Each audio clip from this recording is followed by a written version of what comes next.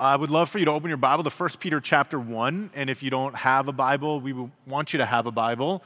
You can obviously pull one up on your phone, but we've got a welcome table back here kind of in the middle by the door, and we've got Bibles there, and if you want to grab one of our Bibles, you can keep that. But we're going to read 1 Peter chapter 1, and we're just going to read verses 6 and 7. So I'll give you just a moment to turn there with us.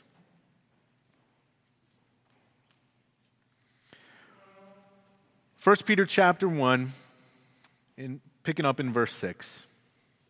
The Apostle Peter writes, "In this you rejoice, though now for a little while, if necessary, you have been grieved by various trials, so that the tested genuineness of your faith, more precious than gold, that perishes though it is tested by fire, may be found to result in praise and glory and honor at the revelation of Jesus Christ." Well, right off the bat, we encounter here a very important principle for understanding the Bible that hopefully you've heard me or one of our other teachers mention before. The principle is that context matters. Context matters. If we're going to chew on two verses of Scripture in a sermon on a Sunday morning, it's important for us to remember how those two verses fit with the bigger picture of what's being taught, what comes before them and what comes after them. It's very dangerous to just rip a verse out of the Bible and slap it over your life without understanding how the pieces connect with the larger whole. And you can see that problem right here, because in verse 6, Peter writes, "In this you rejoice, though now for a little while you've been grieved by various trials." Well, what is the "this" that we now rejoice in? We looked at that in detail last Sunday during my sermon.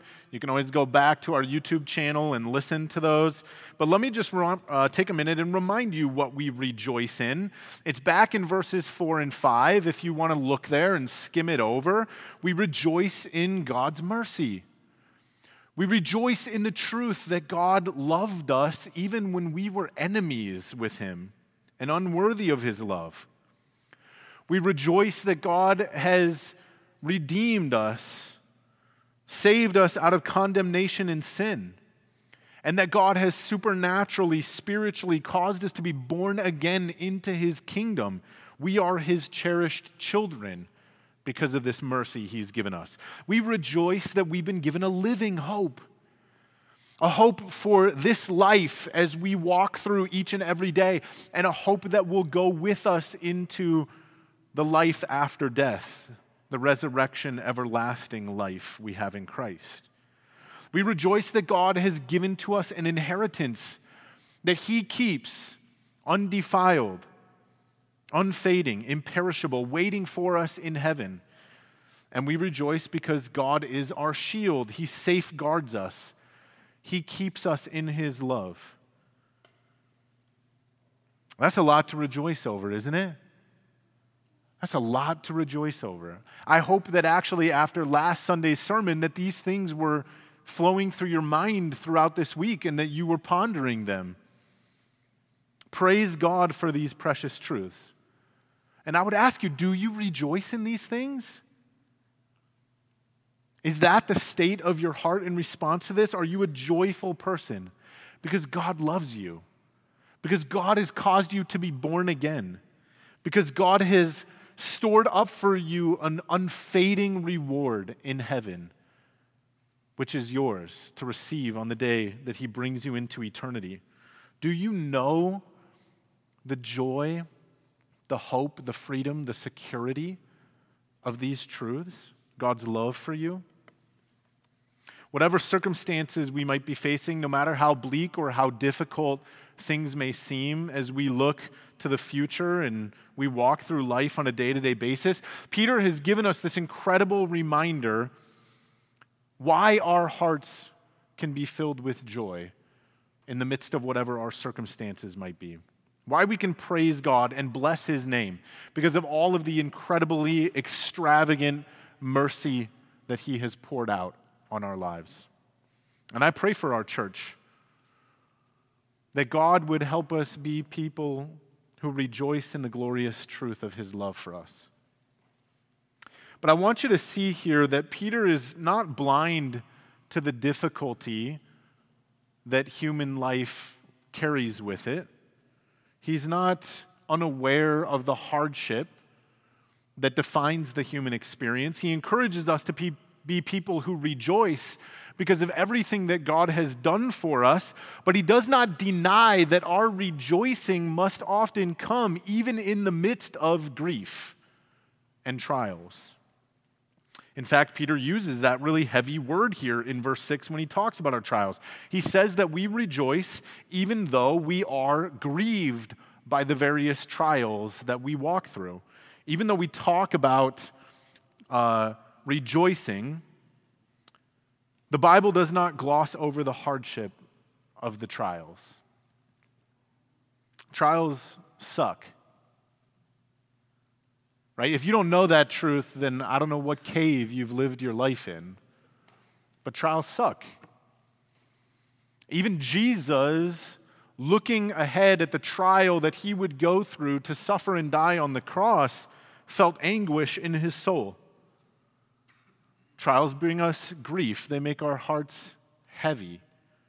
They disturb the peace we might feel. They threaten the security that we desire to have. They add to our feelings often of shame and fear. Things like uncertainty at your job. A child that you anxiously pray for who has lost their way. A struggling marriage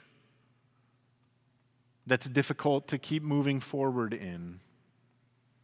Illness or loss or loneliness and anxiety, financial insecurity, serious relational conflict. These kinds of trials that life brings our way are very real trials, and Peter understands that they can make the heart ache under their strain.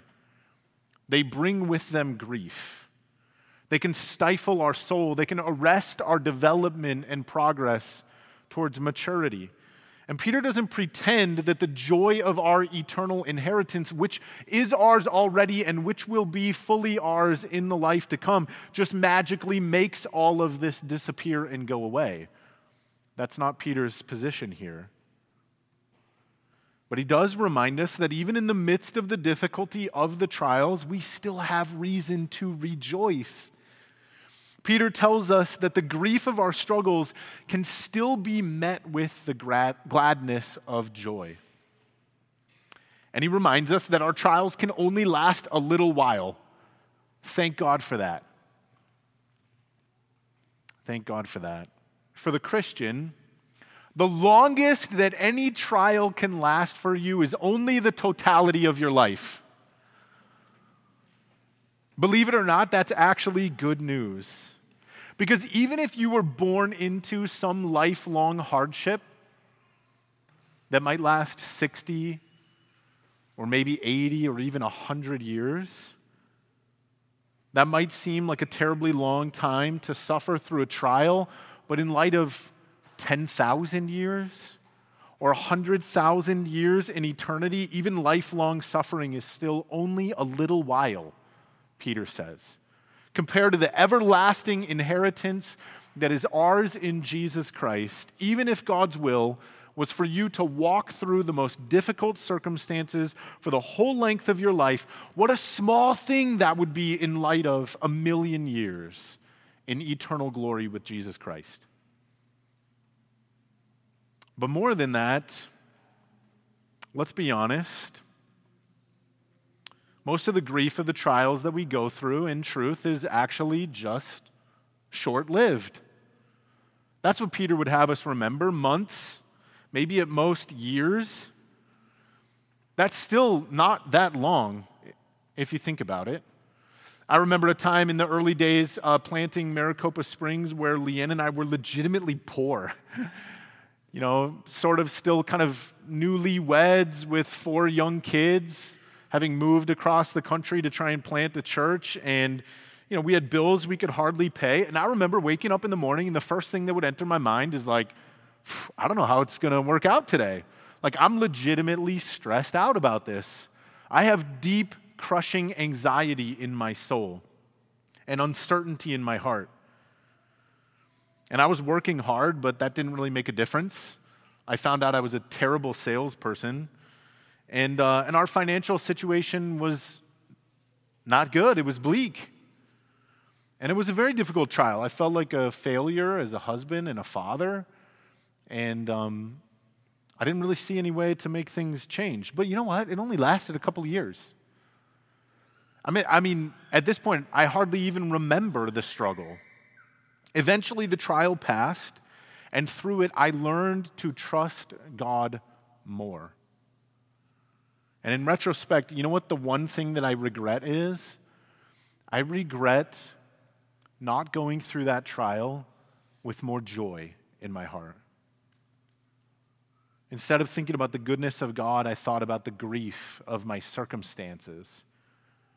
And if I could go back in time and I could coach myself through that season of hardship, I would say to myself, look to the love and the mercy of Jesus and remember the goodness of God. Remember what you have to be joyful for. Remember how God's love is still fully displayed for you in the person of Christ. Grady, honestly, it might even actually still get worse from here. I won't deceive you, but God's love is sufficient. God will not abandon you in the midst of this difficulty, and the cross is proof of that truth. Stop fixating on the impossible circumstances that currently grieve you, and instead set your heart on Christ, who loves you. Your trials will pass. They will only last a little while. But let me remind you that even now, you have so much to be joyful for. You have more to rejoice about than you have to worry about or complain about or grieve over. That's a fact, and I hope that you as a Christian believe that. I hope that you know that's true. I hope you feel that in your soul and in your bones. But I want you to see something else that Peter tells us about our trials. He tells us that our trials might be necessary. How's that for some encouragement on a Sunday morning? When something is necessary, it means that it's required. Like it's necessary for your car to have 4 wheels that have air in them. And notice that Peter does not say our trials are probable. His point here is not that we live in a fallen world and it's infected by sin, and so just brace yourself because there's a high likelihood, there's a great probability that at some point in this messed up world, some trials will come your way. Now that is actually true because we live in a broken world that's corrupted by sin. Sin is everywhere, even inside of us. It is impossible to get through this life without some hardship. But that's not Peter's point here. Peter calls the trials that we might have to walk through necessary, which is to say that we need the trials that we go through. God himself, in his great mercy, walks us through the trials of our life that we go through so that our faith can be tested and found to be genuine. The trial that you are currently facing right now, you are facing because God knows that you need it. And he cares enough about you to put you through it. So let me give you 3 reasons, biblical reasons, why trials are necessary. First, we might have to go through a trial so that God can correct us and redirect our lives back to the right track. You can call this God's discipline or his loving correction. Hebrews chapter 12 addresses this, that because God is a good father who loves us, he will not permit his children to just be wayward forever and wander their way into self-destruction and ruin. God is faithful to show us what we might call tough love. Sometimes he places the trials in front of us intentionally to get us to head the right direction, away from sin and selfishness and the ruin of self-centeredness back into obedience. Let's just consider Paul for a second. Paul, as a Pharisee, thought that he was serving God by persecuting Christians. And what did God do? Jesus met him on that road to Damascus, knocks him to the ground, blinds him. And through that trial, God redirected the life of Paul to truly be a servant of God, to get on the path that God wanted him to be on. That was a trial of tough love. It came with a lot of anguish for Paul. Or think of Jonah. Jonah, who's given a command to go to Nineveh to do what God intends for him to do there as a prophet, but Jonah ignores the word of God and runs the opposite direction. And so God, in his mercy, has Jonah swallowed by a great big fish to go through an almost death-like trial so that God can redirect him to where God wants him to go. Sometimes God puts us through the trial of discipline to correct us, and that is necessary in order to set us straight. Now, if you're going through a trial like that right now, then consider for one moment whether the trial that you're facing might actually be God's loving discipline, a hardship that God is putting you through in order to get your attention and redirect you back to the mercy of Jesus, instead of whatever waits for you at the end of that path towards self-destruction. Is it possible that your marriage difficulties right now are present because you're not being obedient to what the Bible teaches about loving your spouse and being humble and selfless? Is it possible your financial hardship exists because you're not honoring God with your finances? You're serving the idol of comfort or materialism? Is it possible your anxiety is heavy because you're not walking in trust and faith? Because you're consuming too much media and not enough of God's word, and so anxiety is the end result of that? Now, of course, discipline is not the reason for every trial, so don't misunderstand. But if you're going through something difficult right now, then I would encourage you to ask the question, is my life truly honoring to God in this area? Or could this be God lovingly correcting me? Sometimes the trials are necessary so that God can get our attention, so that he can put us back on the path towards Jesus. The second reason why trials are necessary is to deepen our understanding of who God is. And this is my favorite. I guess if I could have you leave anywhere remembering anything, it would be this piece of my message. The truth is, our God is incomprehensibly big. Incomprehensibly big. We do not know God like we should know him. We do not understand the magnitude of his being. Even our efforts to comprehend him always fall short, even though we should engage in that task. But if we were to compare our very small image of God with who he actually is, it would be like comparing the tiniest pebble that you might hold in your hand to Mount Everest as you stood at its base. The difference would be laughable. And so God, in his love for us, is constantly in the process of expanding our understanding of who he is, growing our faith in him. And one of the tools that he uses for that work is trials. Scripture's full of people going through trials like this, but maybe one of the best examples is Job. Job is a wonderful book. It's one of my favorite books. If you've never read it, I encourage you to read it. At the beginning of the book of Job, we meet this man, and he's called a righteous man. Would you say that of yourself? Let me say it another way. Do you think that the Bible could describe you as a righteous man? That's how Job is described. And then he's put through a trial so intense that it makes our suffering pale in comparison. Truly. I know many of you have been through very hard situations, real soul-crushing difficulties in your life. And I don't want to diminish any of that hardship, but I'm telling you that your trials, whatever they are actually kid stuff compared with what Job walked through. In a single day, God allows Job to experience the death of all of his children.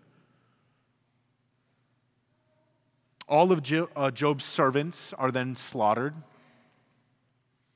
All of his livestock is also killed. And in the blink of an eye, Job goes from being a comfortable, wealthy, blessed man, the trajectory of his life looking great, to being utterly destitute, impoverished, crushed by the guilt of watching his children die before him, devastated, everything taken from him. And you would think that at that point, a merciful God would relent and would be like, all right, Job, I've really worked one over on you, but it's going to get better from here. But actually, God takes Job through a second round of intense suffering, striking him with physical illness to add to his soul anguish, physical anguish and pain. And his life becomes so miserable that his own wife advises him and says, why don't you just curse God and die? Like, it can't get worse from here, Job, just die. And Job's a longer book in the Bible, and the 40 or so chapters that follow the opening deal with Job just trying to make sense of this suffering that he finds himself in. And I'm thankful that I can learn the lesson that this book teaches by reading Job's story and not having to go through a trial like this myself. That is a great mercy. But at the end, Job says the most amazing thing about the trial that God puts him through. It's found in chapter 42, verse 5.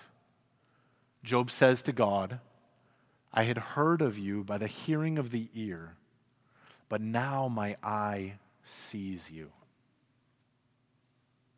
After going through his trial, Job says to God, I had heard of you by the hearing of the ear, but now my eye sees you. That's chapter 42, verse 5. What Job comes to realize is that he never would have had this bigger, truer, more wonderful comprehension of who God is if God had not put him through the suffering of that trial. Job would never have known God like he came to know God if God had not wounded him in order to bring forth from that wound something beautiful, something precious that wouldn't have existed apart from the wound. Before the trial, Job knew some things about God. You could take him out for a cup of coffee and he could describe God to you. But after the trial, Job came to know God, having seen God. It's almost as if Job rejoices in that verse. And if Job's understanding of God prior to the trial was like a pebble in light of Mount Everest, then I think Job would be willing to admit that after the trial, his understanding of God was maybe more like South Mountain in light of Mount Everest. Still not yet complete, and yet significantly greater. And I don't think Job would have given that up. I think if after the trial you could interview Job and say, would you give up this greater view of God that you have to have your children and your wealth and your comfort back? I think he would answer that and say, no, not ever. See, God in his love understood that it was necessary for Job to undergo that trial so that Job could have greater faith and greater love for God, and greater knowledge of who this God is, so that Job could draw more near to God, so that God could give to Job a more true, more full, more robust relationship with him. And so again, I would ask you to think about your trial, whatever it might be that you're going through. Could it be that God is walking you through this difficulty because it's necessary? Necessary in order for your understanding of who he is to grow. Necessary in order for your trust and love for him to expand. So that your vision of God will be bigger and more clear and more vibrant and more vivid. Could it be that on the other side of this wound that you're currently experiencing is beauty that you cannot even now imagine? Maybe like the pain of childbirth. that in the moment feels unbearable, but gives life to the child whose beauty is even more than you ever imagined? Wouldn't you love to go from hearing things about God to seeing him in your life? Wouldn't you give anything, wouldn't you endure any trial to see more clearly the loving face of Jesus as he looks at you? And if we hold our faith firm, then the grief of our trials has an incredibly powerful purpose in the mind of God. God uses the grief of our suffering, the grief of our trials, to increase our vision of his goodness and his love and his faithfulness and his tenderness towards us. Just like he used the grief of the cross to prove to us his goodness and love and faithfulness. And if you're going through a trial like this right now, where maybe God is walking you through a hardship, through the grief, to deepen your understanding of who he is, then I would encourage you to pray a prayer from Ephesians. Will you turn with me to Ephesians 3?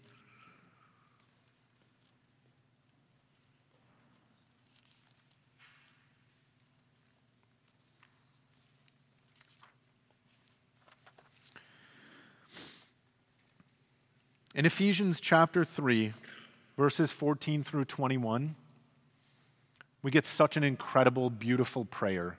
And I don't know what your prayer life is like, but a lot of times our prayer lives can fall into just praying about our different worries and troubles and circumstances.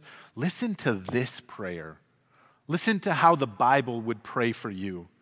Ephesians 3, picking up in verse 14. For this reason I bow my knees before the Father, from whom every family in heaven and on earth is named, that according to the riches of his glory, he may grant you to be strengthened with power through his Spirit in your inner being, so that Christ may dwell in your hearts through faith, that you, being rooted and grounded in love, may have strength to comprehend with all the saints what is the breadth and length and height and depth, and to know the love of Christ that surpasses knowledge. That's Job-like understanding of God's love for you. That you may be filled with all the fullness of God. Now to him who is able to do far more abundantly than all that we ask or think, according to the power at work within us, to him be glory in the church and in Christ Jesus throughout all generations, forever and ever. Amen. What if that prayer was the anthem of your life? And do you see it in verse 19 there, the prayer that God would allow you to know the love of God that surpasses knowledge? That's the kind of knowledge that comes through trial. And what a gift your trial that you're currently walking through might end up being for you. The third reason why trials are necessary is the reason that Peter gives us in verse 7. If you want to turn back to 1 Peter chapter 1 with me, I'll remind you, Peter writes, "In this you rejoice, though now for a little while, if necessary, you've been grieved by various trials, so that the tested genuineness of your faith, more precious than gold that perishes, though it is tested by fire, may be found to result in praise and glory and honor at the revelation of Jesus Christ." Peter tells us that trials are necessary so that our faith can be tested. It is not difficult to trust God when times are easy and life is sweet and everything is hunky-dory. But when the difficulty and hardship of trials come, that's when we find that it's hard to actually have faith. That's when things get difficult. But faith that is not put to the test is not genuine. A good illustration comes to us from the Old Testament. Israel is in slavery in Egypt, and they cry out to God, and so God comes with miracles, sending the man Moses to do 10 signs to set the people of Israel free. And they leave Egypt with unbelievable signs and wonders. And they get out from under the slavery, and they end up in the desert, and they're going to enter into the promised land where God has said that he will take them and care for them and provide for them. And in preparation, they send into Israel, the promised land, spies to go spy out the land. And many of those spies return and they report to the people of Israel, you can't go in there. There's big, scary people that live in this land. They're like giants. They'll definitely beat us when it comes to sword fighting. And so this is a bad direction. We shouldn't go this way. Now, God could have gone before Israel to clear out the promised land ahead of them. He could have wiped those people out. He could have made a way. It would have been easy for God to totally subdue the people of Canaan ahead of Israel so that there was nothing for them to do but just walk in triumphantly. But God wanted to test his people, to see if after all the signs and wonders, when things were really good, if they would walk in faith in the direction that he was leading them. To test, to see if their faith in him was strong, even when he wasn't pouring out the miraculous favor. And tragically, maybe you know how the story goes, Israel fails the test. They failed to trust the very same God who had made every provision for them in the trial in the past. They failed to trust that he would be with them as they walked into the future.